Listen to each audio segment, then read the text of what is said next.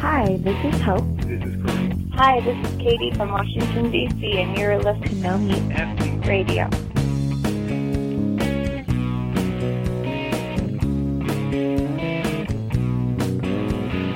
So, Matt, I've got a little bit of a conundrum. Okay, let's hear it.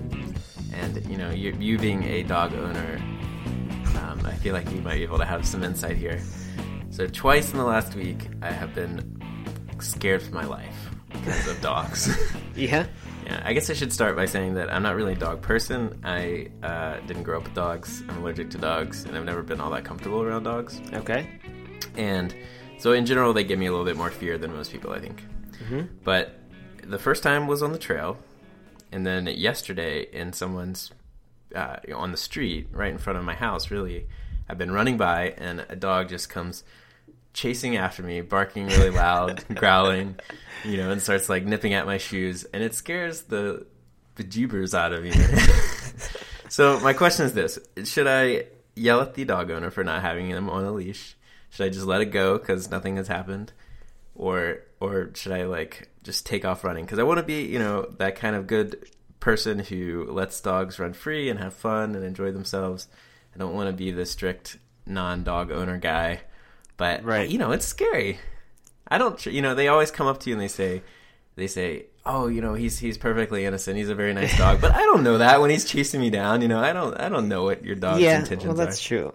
I mean, if he's off the leash, chances are that is the truth, that he's not likely to bite you, would be my guess.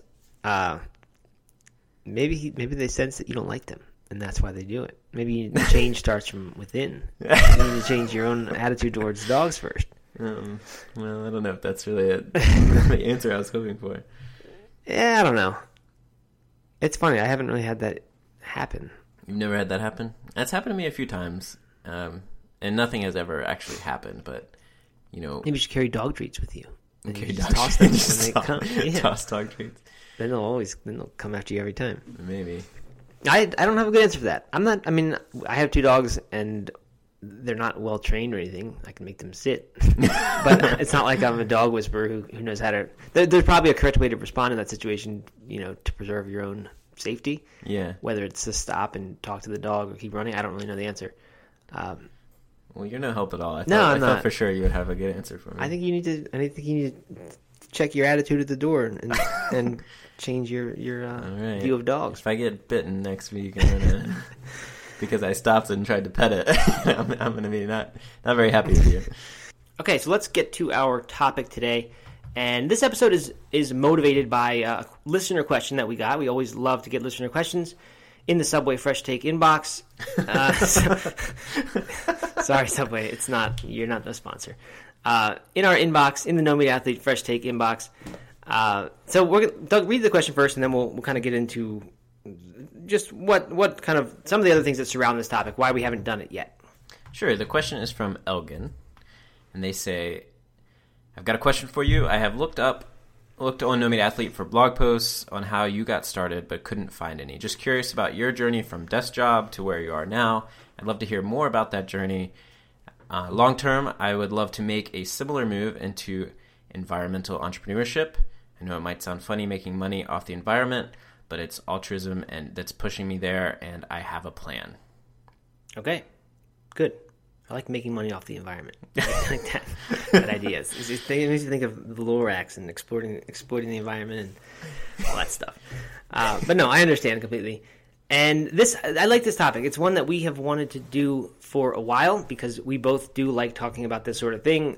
It's meaningful on a personal level to me, just this idea that you can do something special that just starts out as simply as writing a blog post and publishing it on the internet, or starting a podcast and just talking for 20 or 30 minutes and then putting it out there into the world and repeating, basically doing that over and over and adapting and getting better at it. And eventually you can do it as your job. You can make change in the world. All kinds of good stuff can come from that. So I am happy to talk about it. I think we've just been hesitant to do it because it's a little bit far from the topic. It's not a fitness topic. It's not a health topic. It's not a food topic. But I think as long as we're kind of keeping it in the sphere of eco-friendly businesses, movements, or sustainable things that kind of matter to our audience and what No Meat Athlete is. And I'm sure, Doug, you can argue that Rock Creek Runners is somehow in there, right? Fitness, sustainability, trails, goodness. Yeah, absolutely. Even though it's not a vegan blog necessarily. It tells you to embrace the environment you're around. Yeah. Okay, good. So we figured it would be a good thing to talk about it. Because we do get this question a lot, and I think some people do just kind of want, even if they don't have a desire to start one of these things themselves, kind of like the behind-the-scenes look at how we got started. Because honestly, as a podcast, we didn't know what we were doing when we started. Nor did we know what we were doing with blogs when we started. Right. But you learn how it goes, and then the blog was successful, No Meat Athlete was, and then kind of realized that podcast was a growing medium, and we said, let's give it a shot, and we've gotten better. Now we're approaching 150,000 downloads per month. So while I wouldn't say we're expert podcasters, we certainly have some good advice. And one more thing to mention is this is one of the reasons why I'm kind of happy to talk about this or feel okay talking about this is that I did a talk on a very similar topic at the Woodstock Fruit Festival back in 2014 when my wife and son and daughter and I went there. Daughter, she was born then? Yeah, she was around. Because Aaron pushed her up that hill. I remember that. Yes, definitely. She was. But anyway, it's a great time, Woodstock Fruit Festival. I don't know for sure that we're going to be back in 2016, but I'm kind of really hoping that we are. And we're going to have Michael Arnstein, who is the founder of that festival, also known as the Fruitarian, and a really great ultra runner. He's going to be on the podcast pretty soon to talk about all his normal stuff, and then also I'm sure we'll talk about the festival as well. But if you do want to go this year or interested, then check it out. It's the WoodstockFruitFestival.com, and the code... Is there a "the" in there? TheWoodstockFruitFestival.com. Okay. Coupon code No Meat Athlete. There's no dashes or no spaces or anything like that. But if you do that, you can save $100 if it's your first time, and you're an adult and you're not staying in a private room. So a couple restrictions there. But anyway, do that. It's a great festival. Really, really great time. And listen to our podcast episode on the Woodstock Fruit Festival, which is 2 years old now. Yeah. But I don't know what episode number, probably in the 20s or 30s. Early days of No Meat Athlete Radio. But I think that I like that episode. That kind of, I think, gives a good flavor for how excited the festival kind of made me about eating in a kind of cleaner way. Yeah, you were on a raw fruitarian kick there for a while. I was. Tried it for a while, and still, while not nearly raw now, I've incorporated a lot of that stuff into my diet, and before noon each day, I tend to stay mostly raw with breakfast, and even lunch some days. So, there you go. All right, let's get into this. So, I guess I don't want to just make this telling my story, because I don't think that's that interesting, but I'll certainly cite some specific examples. We'll tell my story. We'll tell Doug's story, yeah, because that is interesting. No, just kidding. Anyway, how do you begin to make a transition like this, or how do you start a business or something that's good that you think is going to help a cause or start a movement, or even just create accountability for yourself? For me, the answer is just start a blog or podcast. It seems like a very simple solution to something as big as how do I start a business, but that's exactly what I did. I knew that I wanted to do something that meant more to me than what I was doing, which was math in graduate school. Knew that I didn't want to become a teacher, and I wanted just to start my own thing, whatever that was. And at the same time, I had made this transition, or was making the transition to vegetarian. Also was a runner at the time, and I thought this might just make for a really cool kind of thing, to share this experiment online, see what happens, and then maybe somehow one day it would become a business. Did you start to blog with the intention of, or thinking that it could potentially become a business? Yeah, I mean, I would say that the thought was in my mind that, like, hey, maybe somehow this maybe is the thing I've been looking for all this time. Because really, ever since I graduated college, it was like, how can I basically not have a job? How can I start doing something that really matters to me, but that somehow makes money? Right. And that was a very hard thing to find. So, of course, when this came along, it was like, hey, maybe this will be that thing. But even if that hadn't happened, it still just would have been a really fun, useful, and worthwhile experiment for me to do. Just kind of a diversion from, like I said, the math that I was doing in grad school would have been a nice hobby. So what I did, the idea of how do you start a business, that's, to me, is overwhelming and scary, and you think of risk, and you think of putting all this money into something and all the fear of failure. What's so nice about starting a blog or starting a podcast is that you don't have that risk. I mean, there's some risk of failing or of telling everyone about something and then 2 weeks later abandoning it. Mm-hmm. But it's such a minimal investment in terms of time and money. I mean, you don't need any money at all to start a blog or podcast. It just makes it really doable. So I had no idea what I was going to do. I didn't. The furthest I could think about it was maybe one day people would buy No Meat Athlete t-shirts. That was it. Didn't think that this would turn into a successful business, but I thought if I just start putting out information into the world, the stuff that I know about cooking and running, and what I'm now learning about plant-based diet, if I just start putting that out in the world, maybe people will start reading it.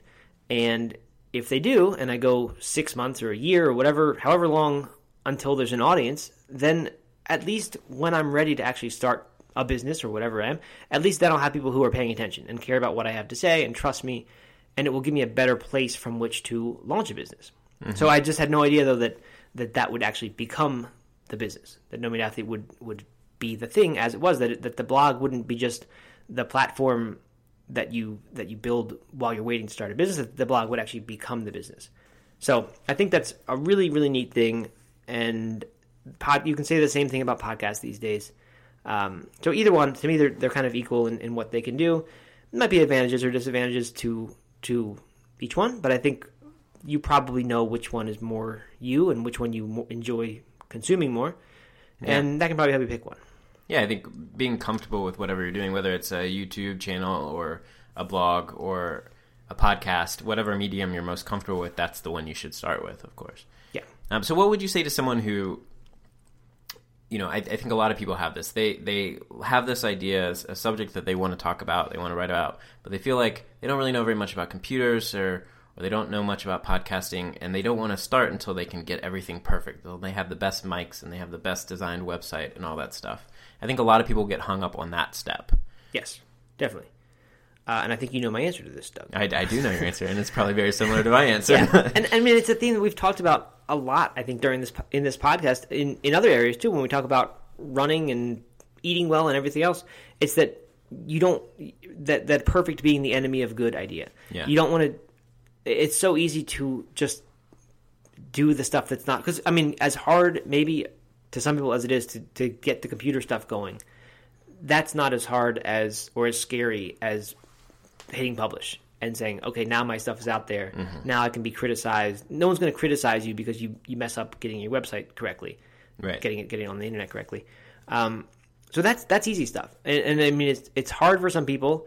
It's way easier now than it was when I started it. So it's been 6 years now, and it's amazing how far just those tools have come. And you can do with one click stuff that took me entire evenings of trying to change code stuff. Right. So it's a very, very small thing now. But I think because it's so easy, there's maybe even more of a temptation now to get something really nice, good looking. Like for me, when I was starting, it was like, if I can get this thing on the internet, that's a success, and I'm good. Mm-hmm. Now there are so many different things you can do, and if you're willing to pay like $20 or $30 or $40, you can get a designer or get someone to make it even better.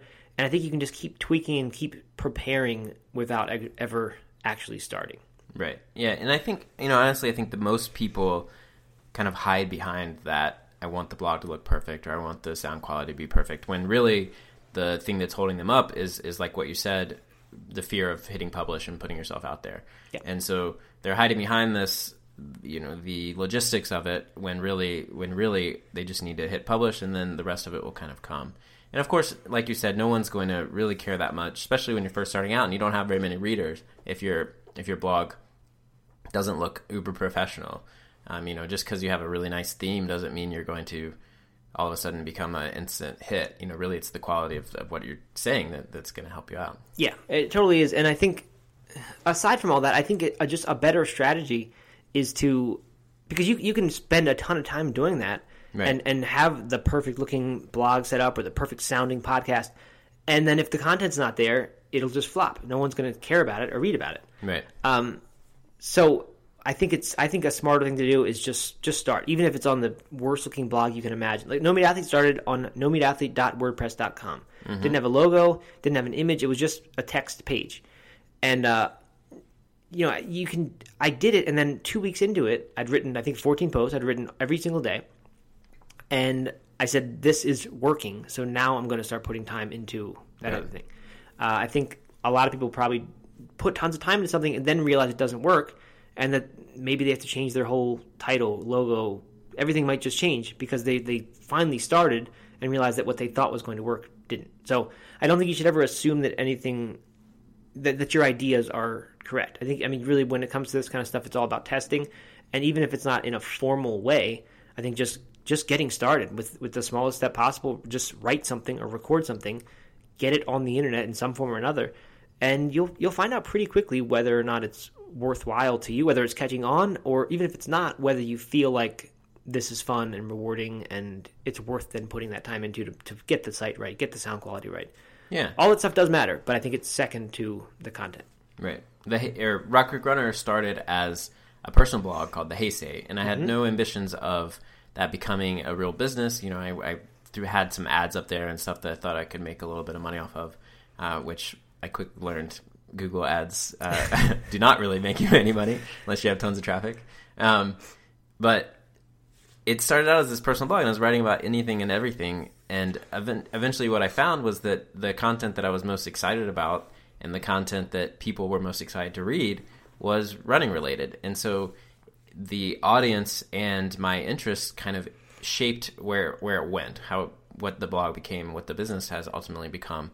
And that took trial and error. If I had started out just talking about politics or local news and things like that, like I was doing, and I thought that that's what I was going to do, then it would have quickly flopped because I would have realized that that wasn't what I really wanted to write about, and that wasn't what people wanted to hear from me about. So yeah, and that's such a crucial thing is that, and that goes back to this. That's a form of testing. Really, you're testing to see what the audience wants to hear about.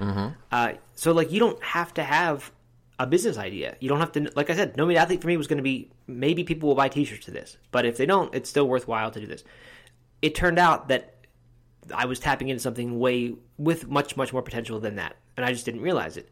But in the process of building an audience, talking to people, learning what posts were popular, reading other blogs, I started to figure out that actually there is more of a need here, and I can do a lot more than just sell t-shirts through this thing.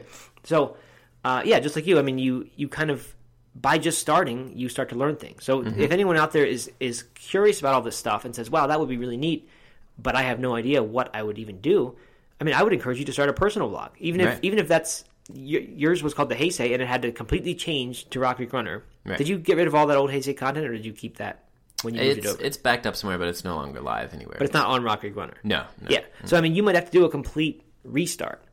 But I'm sure, Doug, you would agree that however long you spent doing The Heisei was tremendously valuable in doing Rock Creek Runner, right? I mean, that's how you got on. Did you write a guest post for No Meat Athlete on The Heisei? I know we get a link from there. You did. Yeah. When my first guest post on No Meat Athlete was when I still had The Heisei. At that point, I was writing mostly about running, but it still was a personal blog and nothing more than that. Yeah. So even though you had to do a complete restart, right? Although it looks like a complete restart, it wasn't really, because, for example, you had formed that relationship with me, and now, look, you're sitting in my house. Right. Of course, I learned a lot about myself. I learned a lot about what people wanted to hear from me about. And at that point, I learned how to write better, although I've still, I came a long way since the launch of Rock Creek Runner as well. Still have a long way to go. But, all that stuff develops, and that, you're nurturing your blog and your business and your ideas by just getting started. Yeah. So even if you're at the phase of like listening to us talk about using a blog for accountability, maybe you're getting into running, or you're trying to lose weight, or you're trying to go vegan, just start the blog or the podcast and make it about that. And you don't need to be offering any value to anyone. You can just be using it as a journal. That is really what No Meat Athlete was for me at first.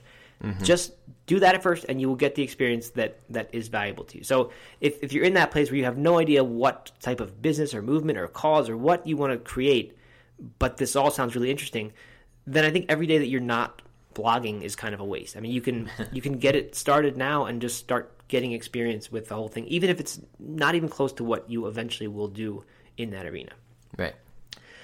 What about, Doug, choosing a topic, kind of on that same note, right? If you don't know what you want to write about or do about, you know what your interests are, right? I'm going to assume people here are interested in plant-based stuff, running, fitness, cooking, food, eco-friendliness. Let's say someone's in that. I mean, how do you go about starting a topic? It's not easy, but I think we can give a few basic guidelines.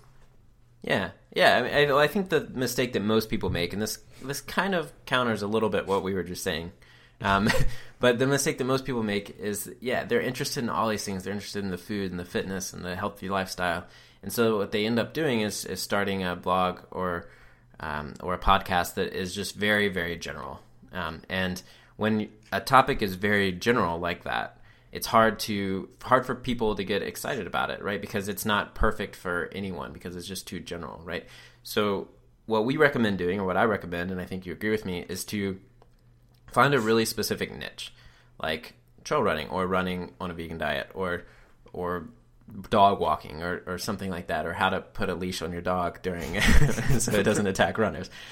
Find some topic that you're really passionate about and that you know a lot about, that you can be an authority figure with, and start there. And then if it expands and grows to something like this, the podcast certainly has expanded to grow to something like this, but it started out as a much more niche subject. Yeah, I mean, I would agree completely. When I thought of No Meat Athlete, and by the way, this is a good strategy. It's called a crossroads strategy, but figuring out what can you be the intersection of, what two topics that maybe don't go together at all in most people's minds, but that you can see that there's some kind of interesting intersection of. So think about what you like, and think about how do they mix and match, and can you find two of them that go together and would make for kind of an interesting counterpoint. So that's what I did with No Meat Athlete. Honestly, my fear at the beginning was that it was way too narrow. I thought, and I mean, it was more true back then, in 2009, that there aren't enough people who are interested in this. I thought there aren't that many people who are interested in marathon running anyway, because when I talk to people about that, they're like, well, that's crazy. Why would you go run 26 miles? They say the exact same thing about being vegetarian or vegan. So I thought, to be both of those things, that's kind of asking a lot of a potential audience member. And I thought, maybe I'm not going to reach anybody. Maybe this is just too small a topic. But I think that is one of the big reasons that it actually did work, is because the topic was so narrow. I was lucky to choose a topic that has grown a lot since then. So there's plenty of blogs and podcasts out there now about the topic. But I think because it was so specific, like you said, when the right person comes along for whom that is right for, they know right away. They say, this is for me. This is what I've been looking for. Mm-hmm. Versus if you just start a general running blog or a general vegan blog and someone finds it, then it's kind of like, I mean, who knows? It doesn't really affect anyone. So, right. I mean, and this is a scary thing. People don't want to, they don't want to turn off people, right? They don't, right. They want to keep it as broad as possible. But really, I think it's so important that you are writing it for one specific type of person and not for everybody else. Yeah. So don't make it for everyone, because they say if you're writing for everyone, then you're writing for no one. So no one's going to show up and say, this is for me, if it's so watered down that it's designed for everyone. Yeah, I mean, I think No Meat Athlete is a perfect example of this. When Katie first sent me a link to your website, it was like all these bells just went off. And, I was like, this is the perfect person for me. I'd just gone vegetarian. I was into running. And all of a sudden, there was this blog that was about going vegetarian and being a runner. And, it didn't really matter if I agreed with everything you were saying, or if it was all relatable. I thought that this was a great topic, and this was the site, and this was a guy who I could connect with. Mm-hmm. What you said about being an authority, I think that's also important to I don't know, I guess just touch on or modify that. You don't need to feel like you're an expert in a topic before you can start a blog on, because that's a huge fear of people. Is they locate one person on the internet who knows more than they do about a topic, and they say, well, therefore, I don't have anything to add, so I'm not going to say anything.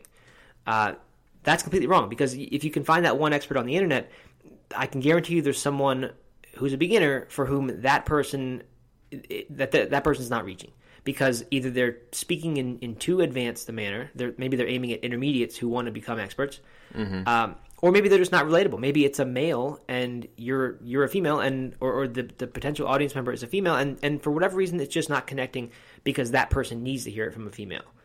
That same thing could be applied to any other facet of your personality. Maybe it's not done with a sense of humor, and the person who you want to reach needs it to be done with a sense of humor. So, no matter who you are, I'm sure you can bring something unique to it. Really, I mean, you don't need to be the expert. You need to be willing to learn, I think, and hope to become the expert. That's what I wanted to do at first. I liked cooking. I liked running. I had read plenty of running books and nutrition books, but I didn't have anything that I would call expertise in that area. But I was just willing to start. And in researching blog posts and reading books that people would send to review and starting to talk to experts, I actually got to know a lot more about it.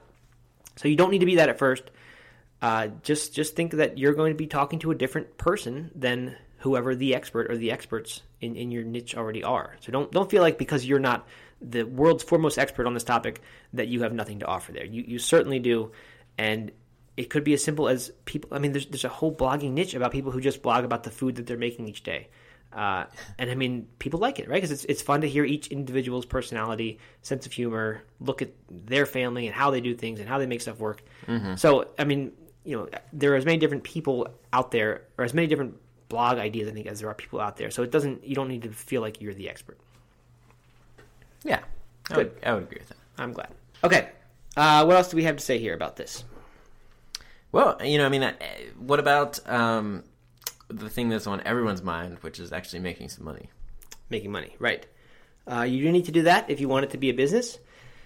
If you want it to just further a cause or start a movement, you don't necessarily need to do that, but if there's a way to do that, then it certainly makes it easier for you to spend more time on it and do it better. So I'd say don't be afraid of making money. I think people are, a lot of times, like this person who asked the question, are a little bit shy about that idea, that they need to make money to support what they're doing.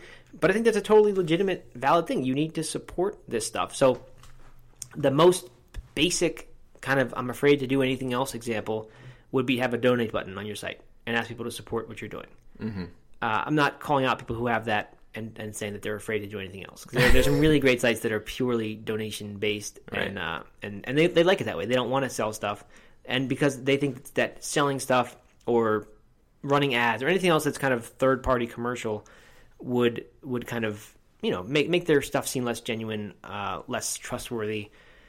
So that's an option, right? Just ask people to donate. It's very simple to do that. There are all kinds of good ways to do that. That's what's so neat. Is like when we started, it was get a PayPal donate button and put it on your site. And that still is one. But what's that company that was trying to get the podcast thing? Oh, geez, I don't know. Not Pantheon. I don't know. But yeah, right. But there are all these companies that it's kind of like Kickstarter, fundraiser type things where you subscribe and get promised certain content. Patreon, that's what it is. Whatever that means. Yeah. So where you become a patron. Yeah. So they provide but what's a Patreon? I don't know. I mean, I think it's a play on the word patron, right? But you just play on the word by inserting a random letter, and then you. Okay. Okay. So and it's not even Patriot. It's an E, not an I. Right? Patreon. I don't know. I think we're overthinking it a little bit. Sorry, Patreon. Anyway, there are platforms for doing this. So, like, if we wanted, we could have, and we thought about doing this. Have a podcast, special supporters area where those who donate a certain amount each month on Patreon for us would get access to some special content or other perks and things like that, which is great. It works really well for some podcasts or some blogs. It's different from as simple as putting a PayPal button. It's neat to me that there are so many different options now, so many different companies that exist to really to find ways to support blogs and podcasts and all these neat things in routes other than just selling stuff or running ads. Right. So there are so many things now. I mean, T-shirts is an obvious example. That's way easier now than it was when we started. You can have a Shopify store. You can have print-to-order companies where you never have to have the T-shirts in your house like we used to for the longest time.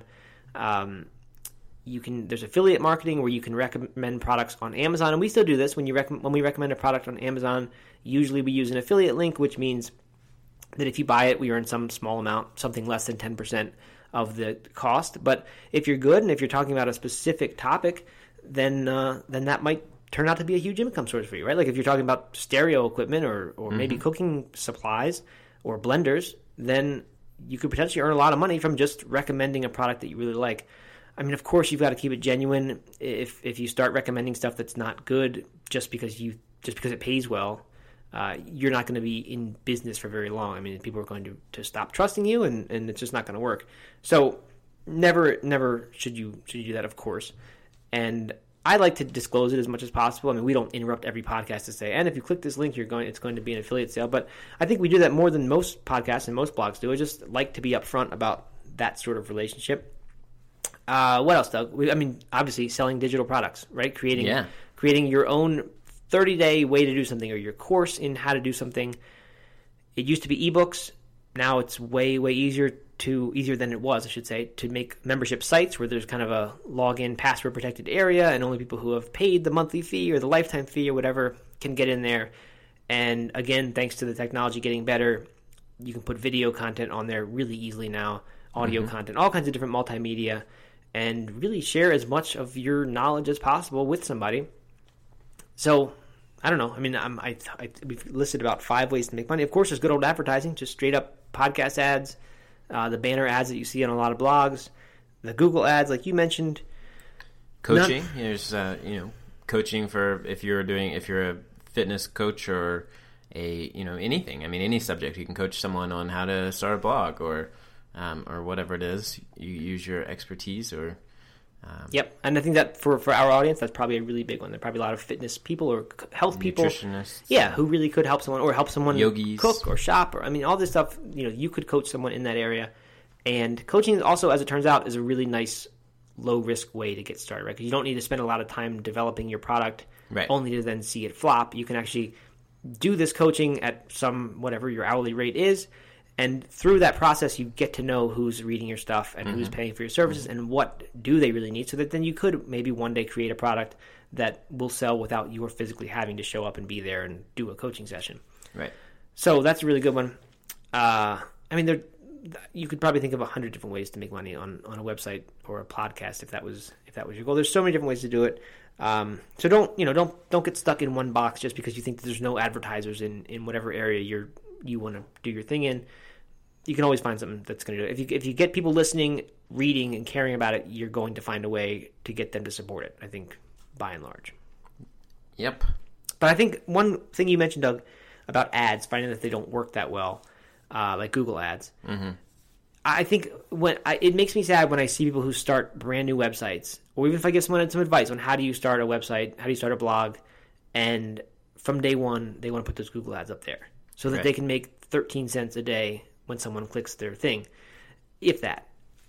And it's like, yes, it's nice that you can do that and that you could start getting money for your efforts. But 13 cents a day isn't going to let you start any kind of business. And it is going to make your site look somewhat cheaper and not that attractive to someone who otherwise might say, hey, this is a really, really cool site. I can tell this person's really passionate. I want to support this. I want to share this. Every time you put an ad up like that, it's going to take away from it a little bit. Right. Once your audience is there, once you have established an audience and you've got a lot of people, and putting up that Google ad is going to make you $13 a day or $130 a day, then it's a worthwhile trade-off, right? Yes, you're going to lose some people who say, I don't really like this advertising on a site, but you're going to gain something that now maybe enables you to do this as a full-time job, and then you can do it better. So, yeah, there's a place for that advertising, but the first week that you have your site is not it. It's just not worth the trade-off. Mm-hmm. Yeah, and right now there are so many ad companies out there, and they're so easy to add ads to your site that it's a very tempting thing to do, and pop-ups and all kinds of annoying different ads that they have created now. And in general, I think that they just turn people off. So we would advise against that while you're first starting out. Yes. I think. All right, I've got another potential pitfall to avoid here, Doug. Oh, let's hear it. It is, don't build your whole platform on a social media site. Ooh. Right? So don't make a Facebook business that, I see so many people who give me their business card and they don't have a website. They have a facebook.com/mydumbvegancooking.business. No. That's not what I said. I see people who give me those that have that, but it's also their dog business, and their one Facebook page is their vegan cooking business and their dog coaching business and something else that's completely unrelated. But so even if it is just one niche, why would you advise against this?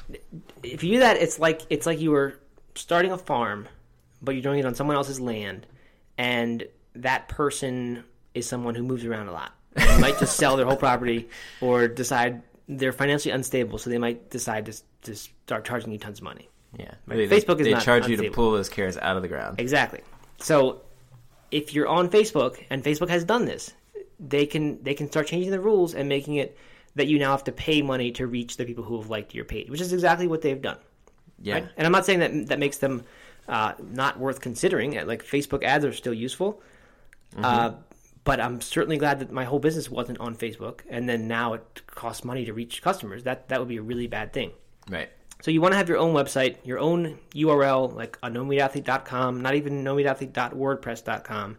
First of all, because it looks better and makes you seem more legitimate. But second of all, you want to be actually the one who is hosting that site. And it's somewhat more involved, but not really that much more involved with the technology. I mean, it's a few extra clicks and paying, I don't know, $50 to $100 per year to have your self-hosted site. Yeah, and I completely agree with you 100%. But I do have one question.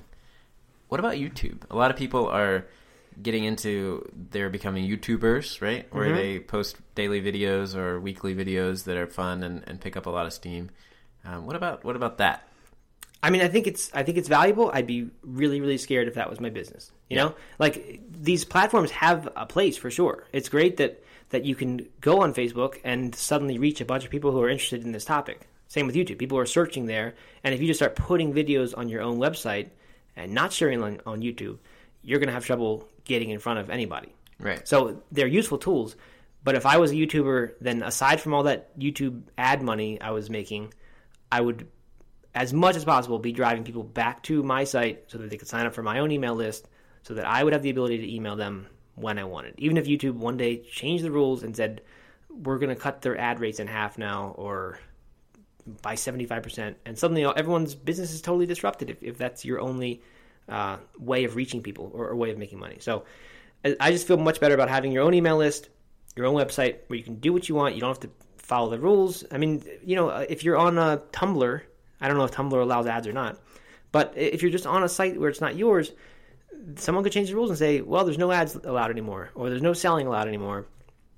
You know, those rules, they change all the time. So I would be very scared to do that. Just have it on your own thing. It takes a little bit more work to set it up, but it's absolutely worth it. I agree.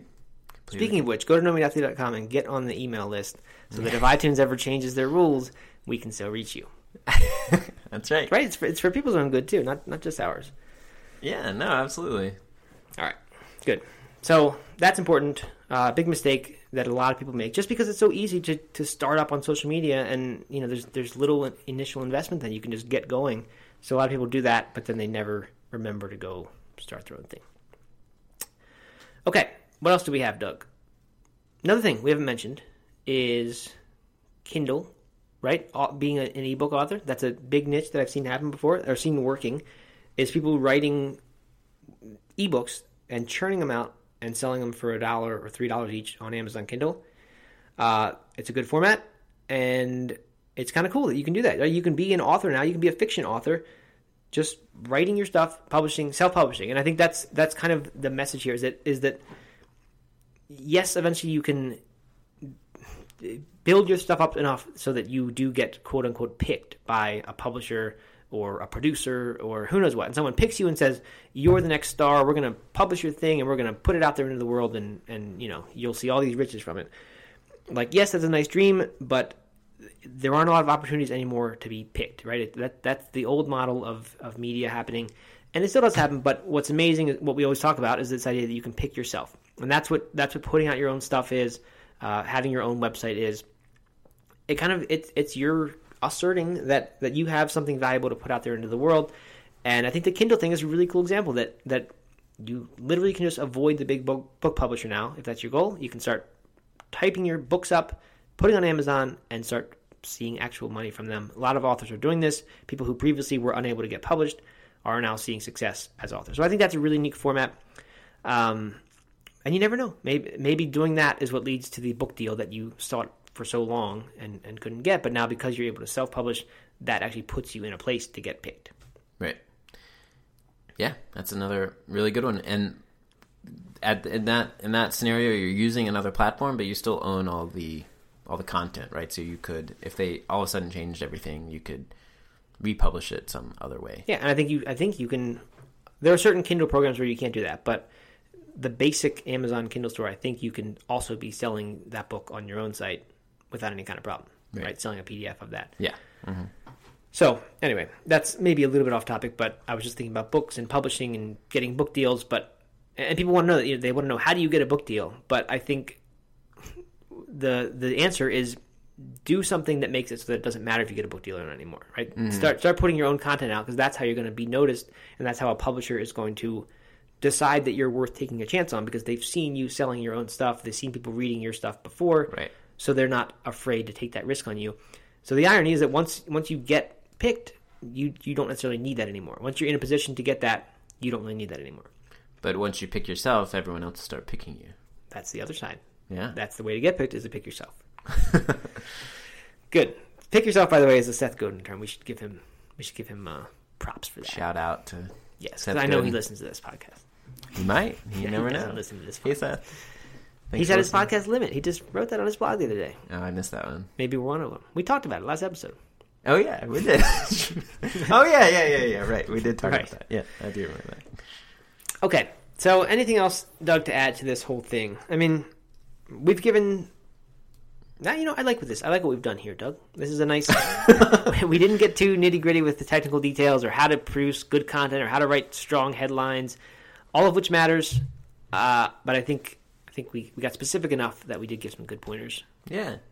And I think just to hammer back on what we started on was just to get started and get going with it, no matter what it is that you want to do or what topic you want to cover, just go for it. Yeah, start it. I mean, you're adding something to the world when you start doing that. When you start putting your knowledge out of your head and out there in public, people can respond to it. But people might reject it, which is really a good sign. I know it's hard to accept that. Yeah, actually, I would like to talk about that a little bit. Okay, let's do it.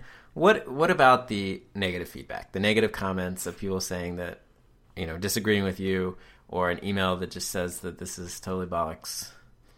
Yeah, I mean, it's terrible. That stuff? The first time it happens, it will ruin your day, and you won't be able to stop thinking about it, no matter how many positive things you got to balance it out. It's not fun.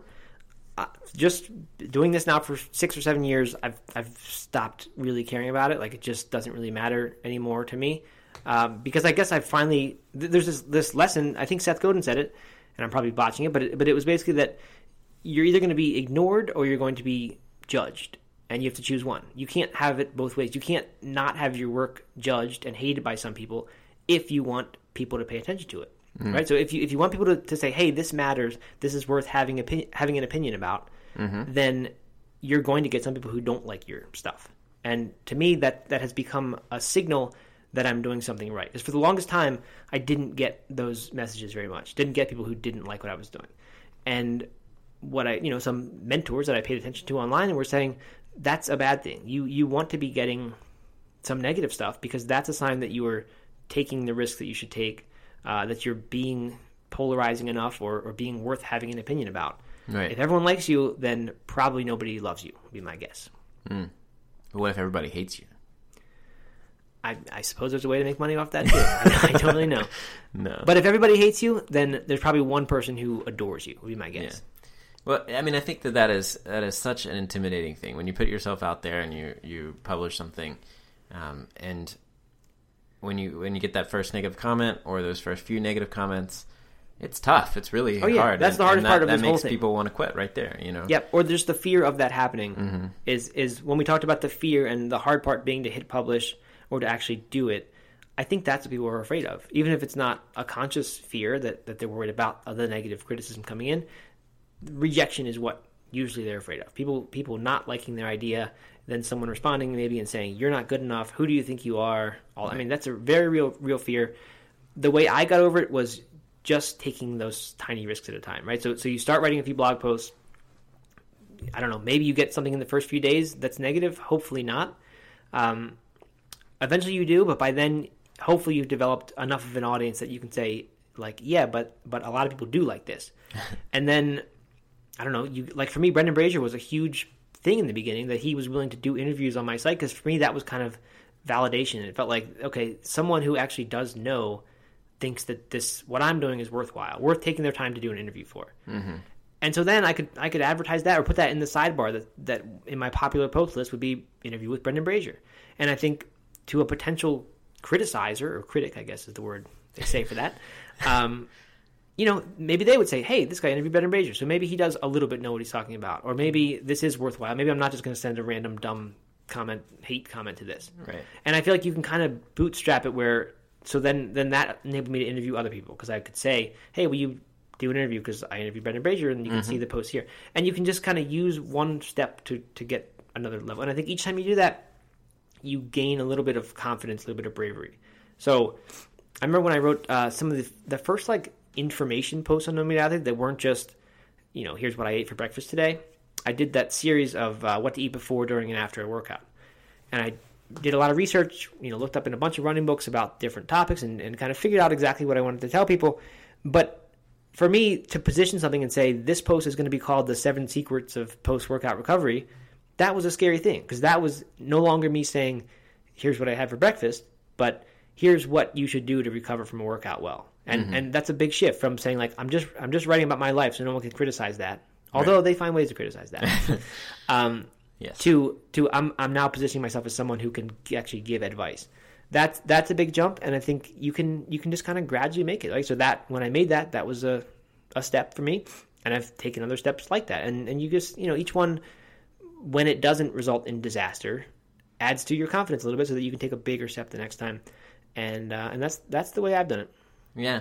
No, I think that's similar to the way my approach. And I always have to just remind myself when someone does post something or shoot you an email, it's so easy to judge someone and to comment on something anonymously or almost anonymously in a negative way. But it's so hard to put yourself out there and start that blog. And so what you're doing is so much of a, I don't know, you're just so much stronger for doing it and so much better for doing it. And so I just have to remind myself that a little bit and say, you know what, who cares what that guy thinks. And there's a good quote, I think it's Theodore Roosevelt, about it's not the critic who counts, but the one who's in the arena, doing the fighting. And that's a fantastic quote. I used to have it on my screensaver. It was that good that I put it as my screensaver. Wow. Yeah. Did it like rotate back, like twist around? It did, and 3D. Yep. It was good. Flying toasters around it and all that. Cool. There's that. I mean, yeah, there's no statues erected to critics. That's another thing that I've told myself many, many times. And yeah, that it absolutely is a battle that you need to fight. Hopefully not so much in the beginning. Hopefully that's not a major fear of yours. But when it happens, and as you get more popular, it will happen. Mm-hmm. Yeah, it's something to be, But I don't know. I think you really get good at it. Like, I remember I would used to watch interviews about athletes on TV, and they would say, well, I don't even read the press. I don't care what people say about me. Mm-hmm. And I remember thinking that would be so hard to do. Like if you were in any kind of position where you were known enough that people actually were saying things about you, wouldn't you want to just devour that information and read those articles all about you? But I found that it's so much less stressful just to not. I mean, like, and I'm just talking about on a much, much lower level, but like reading Amazon reviews, I just don't do it because I know if I do, then I'm going to remember the ones that were negative. Right. And it's a shame that prevents me from taking the joy out of the positive ones. I suppose I could have someone, maybe you, Doug, filter out the reviews and just send me the good ones so I can see those. But actually not that different from that tactic is I do keep a folder in my email of nice things that people say. So when someone writes an extremely nice email, I file that away so that in those moments, or whether it's someone has just criticized something and I'm feeling bad about that, or if it's just that I'm just, for whatever reason, not feeling motivated that day, I can go in that folder, know there's not going to be anything bad in there, and just reread, hundreds now of nice things people have said that really touch you and make you realize why you're doing this. So I learned that from you, and I do the same thing. Oh, yeah? Yeah. Mm-hmm. There you go. Good. It's great we like hearing positive feedback. It makes us feel good. We sure do. Okay. Well, speaking of, you could leave us positive feedback in iTunes, and that would really help us out. That would. Yep. Okay. I think that's good enough. We've done a thorough treatment of this topic. I guess I didn't quite maybe say all that much of my own story, but I said how I got started. Yeah. Right? Grad school, just started putting information out there. Said that I was going to write every single day for like 60 days or something, and I did it. And it worked. Soon enough, Google started sending traffic. That was actually, people wonder where do you get traffic. For me, that was the strategy, was write every day for a few months so that there's just a sheer volume of content on the internet so that Google will start noticing you and sending you traffic. Just because you have enough stuff out there that theoretically someone will be searching for something that your thing's going to be a good match for. Right. So there are many, many other ways, other traffic strategies. Definitely too specific for this episode to get into. And there's tons of great resources out there. Oh, there's so on many. how to- There's a million, how to start a blog, how to start a podcast. I mean, there's a huge industry around that stuff. Right. A lot of it spammy and bad, but some of it very good. Yeah. Cool. All right. Well, All right. good discussion. Very good. Good talk. All right. All right. Wrap it up. Thanks for listening. We will be back soon. Bye.